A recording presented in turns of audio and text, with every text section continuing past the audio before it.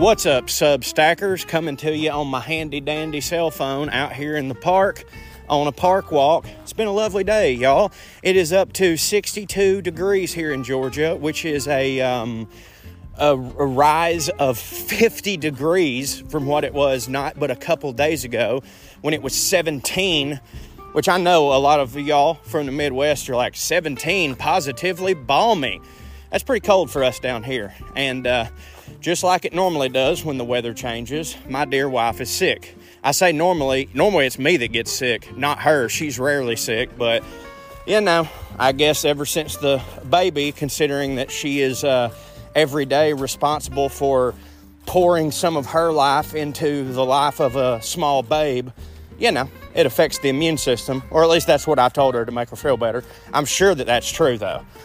Anywho, been a lovely morning. While I was out here in the park, I ran into my buddy Thomas, the most tattoo-covered man of all time. Thomas, if you're listening, you're a lunatic. I've known Thomas for, I guess, my entire life. Yeah, 30 years. I'm 36. Yeah, we met playing baseball as kids, so 30 years.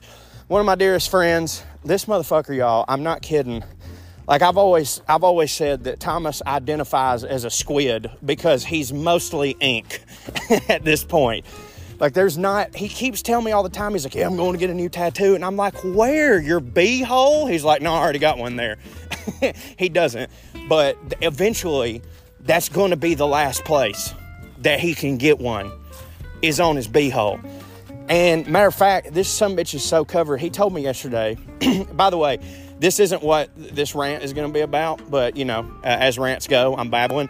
I'll go ahead and give you your prompts for today. Excuse me. Your prompts for today is I'm going to be talking about movies a little bit. What was your favorite movie of 2023? What was the best movie of 2023? Obviously, sometimes those are the same, but not always. Not in my case, at least. But also, what was the best movie you saw in 2023? Meaning that it didn't have to come out in 2023, but maybe you rewatched an old classic, or you just, for the first time, watched an old movie, and you're like, that's the best movie of 2023. Back to Thomas.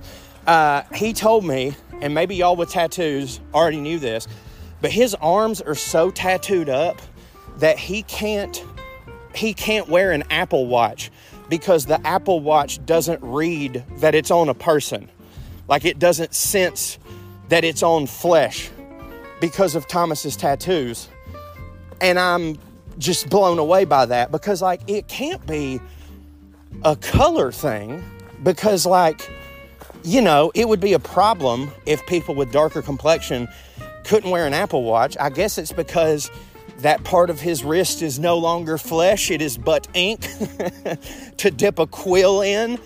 No idea. But that was crazy to me. I had no idea that was a thing.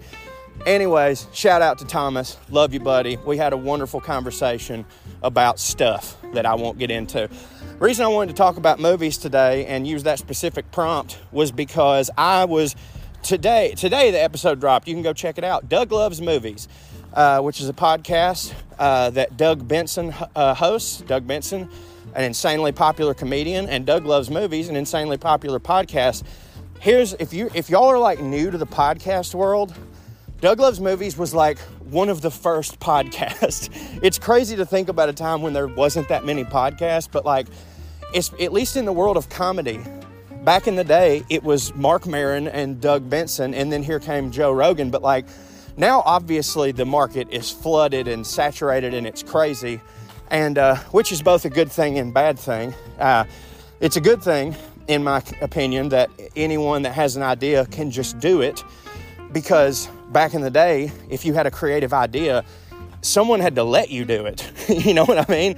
Like, if you had a creative idea for an audio show, you would have to get on the radio, and they have to let you do that. But now, anybody with, I would say, you know, given you've already got a computer, a $100 investment, you can have a podcast.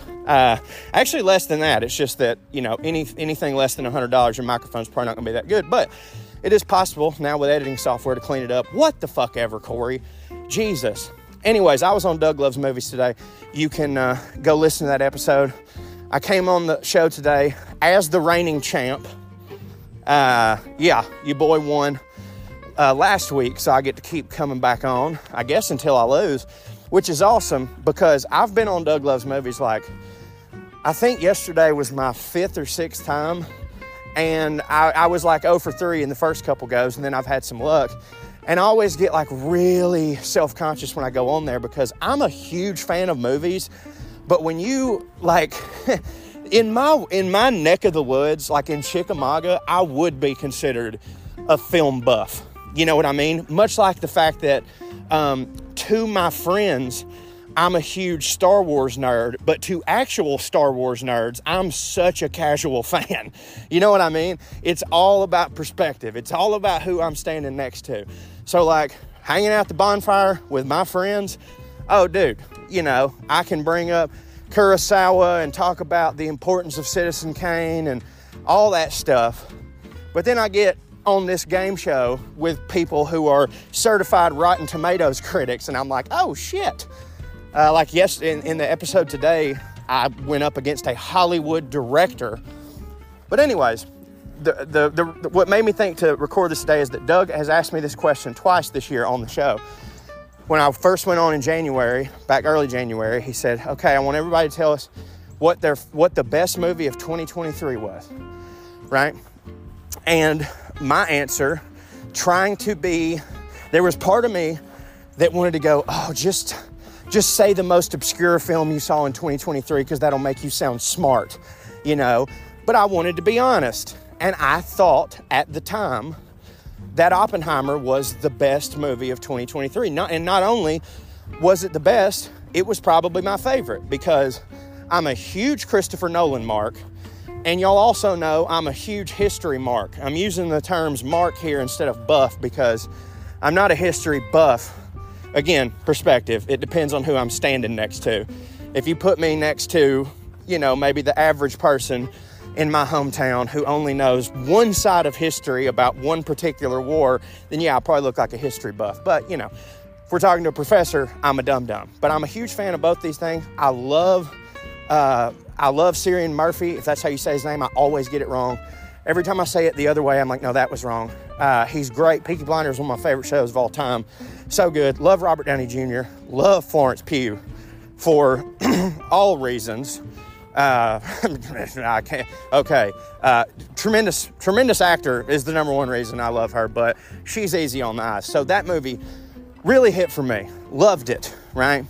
And I thought the scope of it was great. I mean, it was shot on IMAX. I love black and white. I'm a huge mark for black and white. And I just thought it was a spectacle. So I gave that as my answer. I was then promptly a little bit shat on by everybody, I guess, for giving the most obvious answer. But I was like, I don't know, man. You know, sometimes the most obvious thing is the right thing.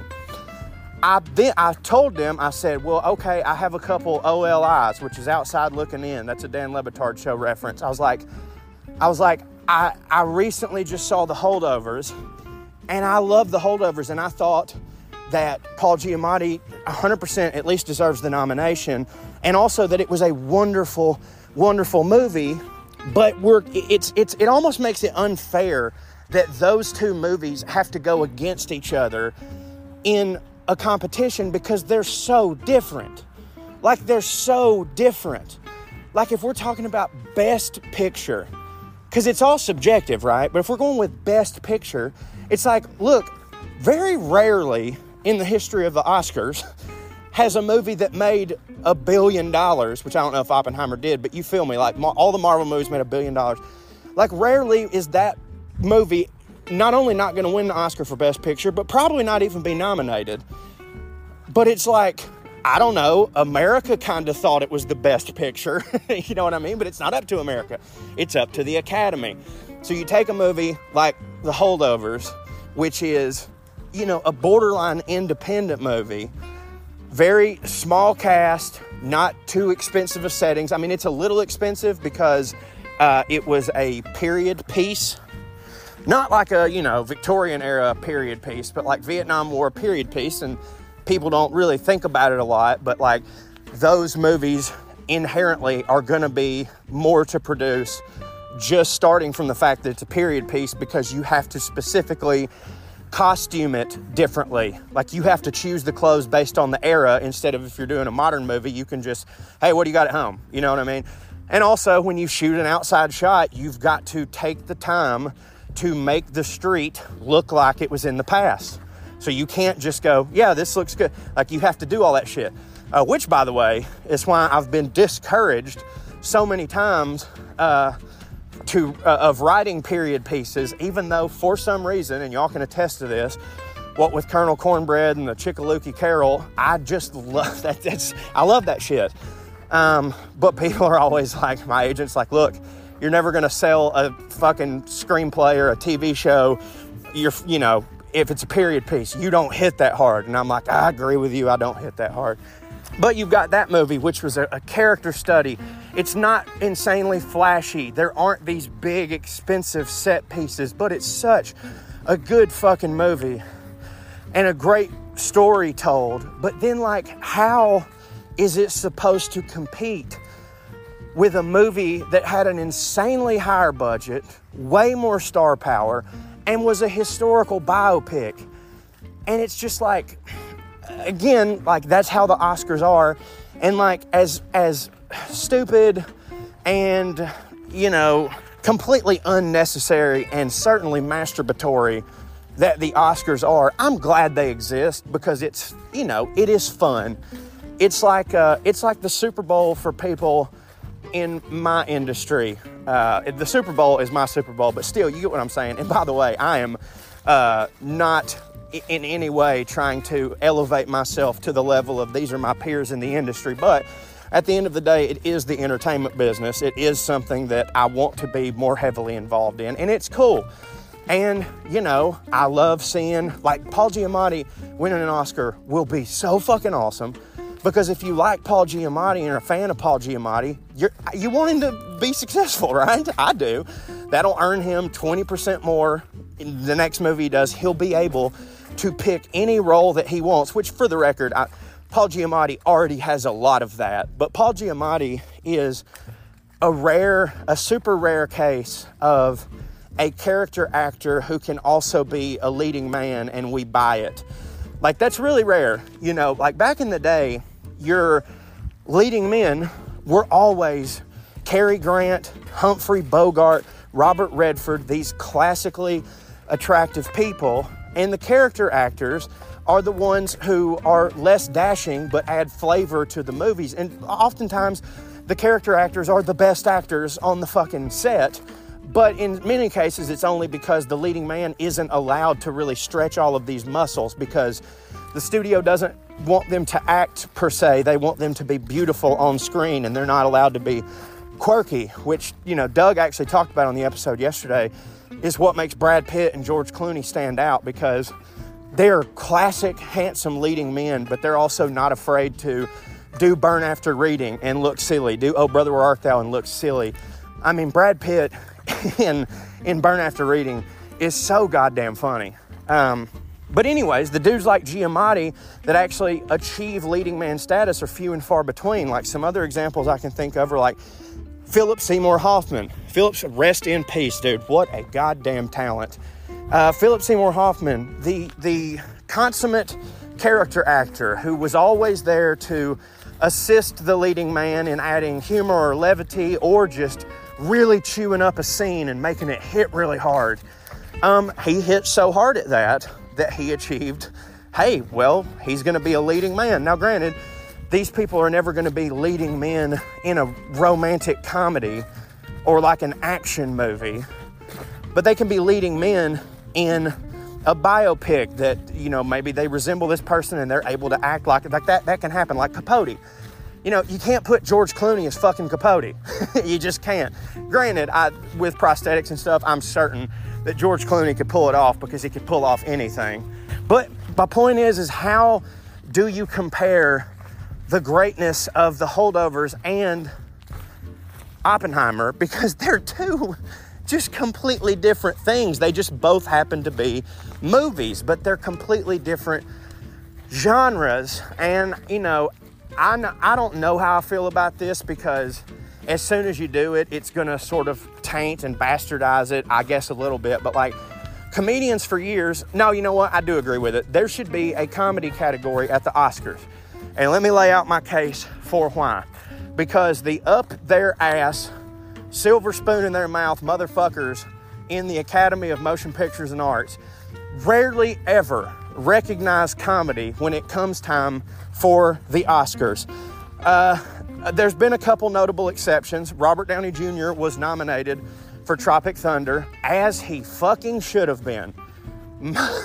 One of the greatest performances, comedy or not, of all time.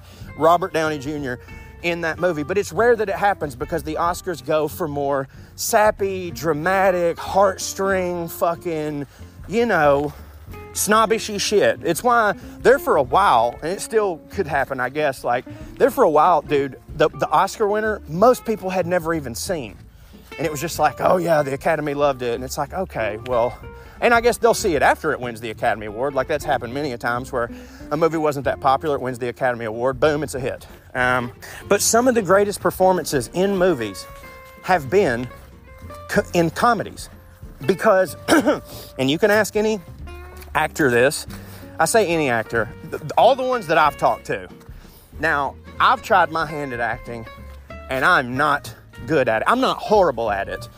But, I haven't been practicing that for 20 years like I have stand-up comedy, so why the fuck would I be as good at it? But there's a lot of actors that'll be like, oh, what you do is harder than what I do. And I'm like, no. And they go, well, at least in the world of acting, comedy acting is harder than dramatic acting. And I go, actually, I think I can agree with you there. Because someone being a great dramatic actor doesn't necessarily mean they can do comedy, because there's a certain timing that comedy requires that dramatic often doesn't. I said often, it's not that it never does, but it often doesn't. But dude, y'all tell me, I don't remember what year The Nutty Professor came out. I about don't give a fuck what year it was, or how many other actors that were stacked were nominated. Eddie Murphy deserved the Oscar for Nutty Professor. This motherfucker played every character in the goddamn movie and carried it and crushed and was believable. There were so many people that didn't realize he was all those people. That is acting, my friend. And made you laugh every time. Dude was having conversations with himself, absolutely murdering it. Matter of fact, there was an interview with Eddie Murphy after the movie, oh God, I can't remember the one he was in, that he was nominated for an Oscar. And they were talking to him about like, oh, your performance was great. They're like, there's this one part in the movie where you give this look, and that look, I mean, where did you come up with that look? And Eddie Murphy was like, look, what the fuck are you talking about? He's like, I don't even know what you're talking about. I didn't do anything. A look. He's like, do you know what all I had to go through in Nutty Professor? That should have been, and I'm like, I agree with you. Hey, dude, Ace Ventura.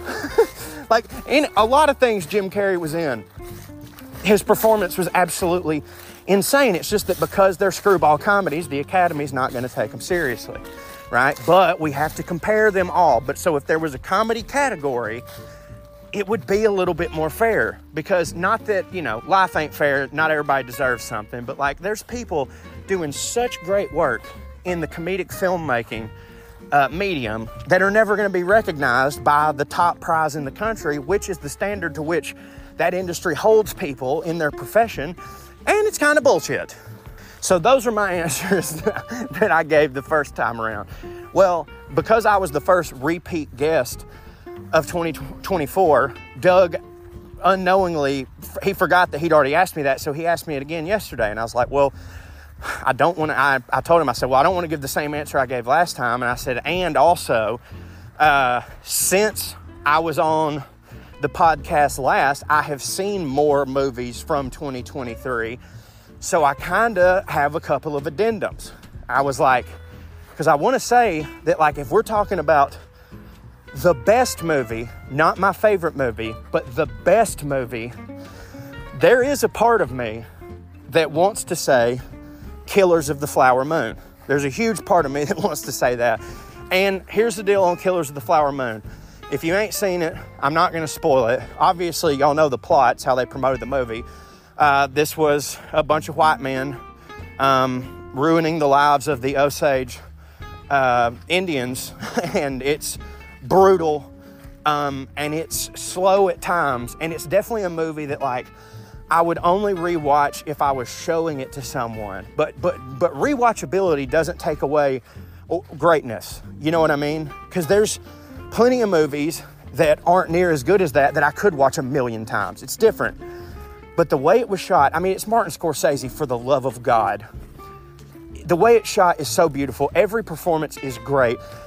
I'll say this without spoiling the movie. Robert De Niro plays the biggest bag of shit he's ever played before. Think about that for a second. And so convincing at it. And Leonardo DiCaprio plays against type as sort of a useful idiot, right?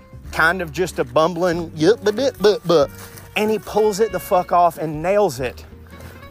And frankly, it's insane to me that he didn't get nominated. I'm aware that Leo can't win them all. Hell, the Academy's very aware of that because he hasn't. He's won one, I think. But for him not to be nominated for that, maybe I just didn't see all the other performances, but I think I did. But then again, you got to go into the whole, like, okay, but who would I take out? You know what I mean? Who would I take out?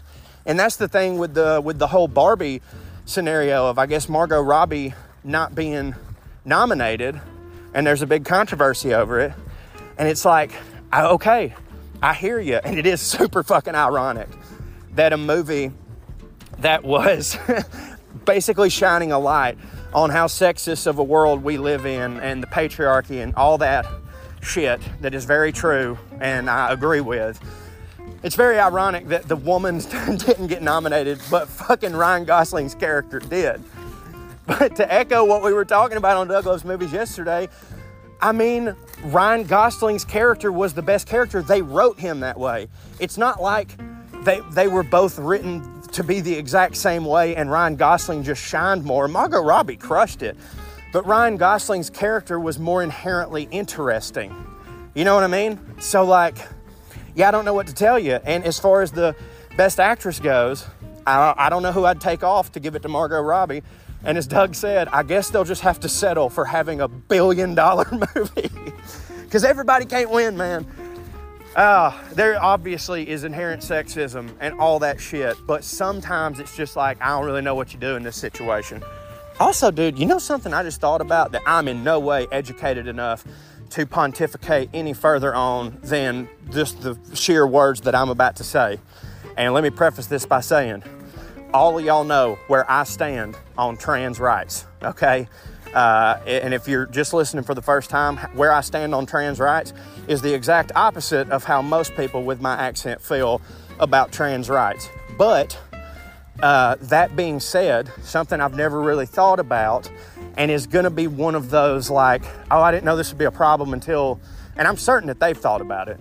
But like, if Hollywood ends up going the route of like, we're not going to have two separate nominations, we're going to, because all actors are the same, male and female, you know, and you know, Elliot Page now, I guess, has to go up for Best Actor, not Actress. When they combine those two, like, there's going to be a lot of people that don't get a well-deserved award, you know, because everyone's lumped into the same category. Now, granted, obviously, the Oscars, in the grand scheme of trans rights and all of these conversations, is not even a little bit important, and it doesn't matter if the Oscars gets changed, much like female swimming. But that is something I've never really thought of, and probably going to be a thing in our lifetime, and it's definitely not going to be well received by a large part of the country, and I would imagine a large part of the actors, regardless of their stance on LGBTQ rights, just because it's putting them at a disadvantage. Anyways, we'll put a pin in that for later. I would like to discuss it, but I'd like to discuss it with someone from the trans community so that I can be educated on their feelings for it, instead of just being a white dude blabbing about some shit that I'm dumb about.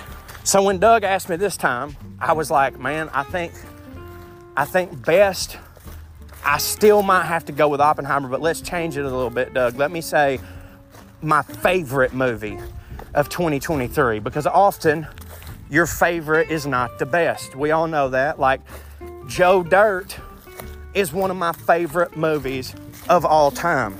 I probably like Joe Dirt and would rather watch Joe Dirt than Citizen Kane. Now, I love Citizen Kane, and I agree that it's arguably the greatest film of all time, but, like, I like Joe Dirt more. But just because I like Joe Dirt more doesn't mean I'm going to say Joe Dirt is better than Citizen Kane, because that's not how it works. People have lost all their goddamn objectivity. Now, granted, films are subjective, not objective, but, like, I just feel like, okay, for instance, Steve McNair is my favorite NFL player of all time. But I would never say he's better than Tom Brady. You know what I'm saying? But I said, Doug, I think my favorite movie of 2023, and maybe the only reason that I didn't mention this last time I was on here is because I forgot what all came out in 2023 for several reasons. Number one, I had a baby, and it was the most busy year of my life, and everything felt like a goddamn blur. Number two, because of aforementioned baby, didn't get to go to the movies a lot. Thank God for streaming. I said, but the movie that really was my favorite, the one I saw in 2023 that I'll probably watch the most times, is Guardians of the Galaxy 3. And I would argue that it's also one of the best because, dude, and let me say this. I, like many of y'all, absolutely am suffering from superhero fatigue. Big time. Big time I'm suffering from it. And that's just a testament to how much Marvel puts out, man.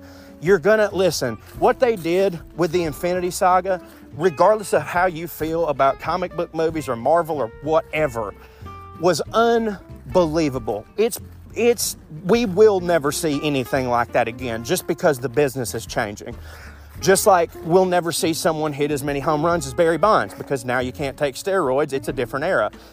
Well, dude, I mean, it's incredible what they did. So, like, yeah, man, you do that, all that world building, and then you end that story and you've got to start back over, not completely from scratch, but kind of, you're going to put out some stinkers. You know what I mean?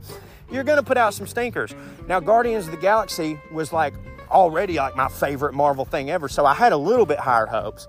And my man Dave Bautista was in it, and that entire cast rocks. And James Gunn, let's not forget, was directing this. James Gunn can do just about anything when it comes to hitting. I mean, for the love of God, he took DC, who was in the toilet. He took DC, then he took a DC character that no one has really ever heard of. And then he puts John Cena, who, don't get me wrong, I know and think that John Cena is an insanely talented comedic actor, but like, he's not, you know, at that time, he wasn't probably heralded as someone who could lead a DC show about a character that most people don't know and make it wildly successful. And James Gunn fucking did it.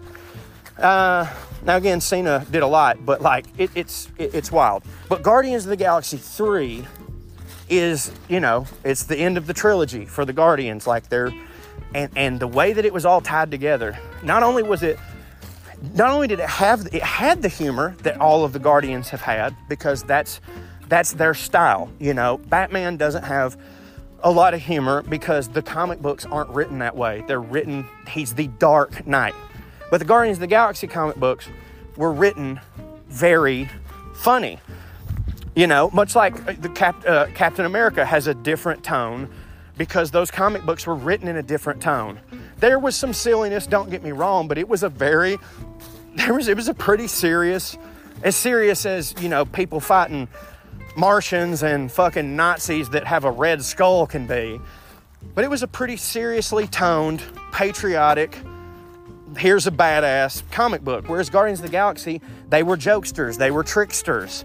You know, it was more camp, it was more fun, right? And I think Guardians of the Galaxy 3 had all of that, but what Guardians of the Galaxy 3 had that most Marvel movies don't have, certainly what neither of the Guardians of the Galaxies had. Now, there were some heart moments in both of the Guardians of the Galaxy, sure, with Drax, with his wife, with Star-Lord and his father, like, but dude, the emotional roller coaster that movie takes you through with Rocket the fucking Raccoon's origin story. Y'all, how many people, raise your hand out there, if you had crying, at a cartoon raccoon on your 2023 bingo card. I certainly didn't.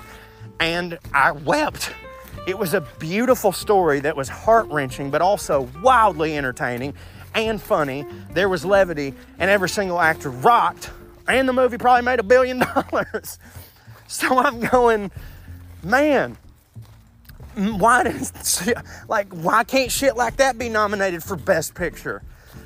It's just because it's all subjective, and it's not really the best picture. It's not really the best actor. It's not really the best screenplay. It's who this group of stuffy white motherfuckers thinks. You know what I mean?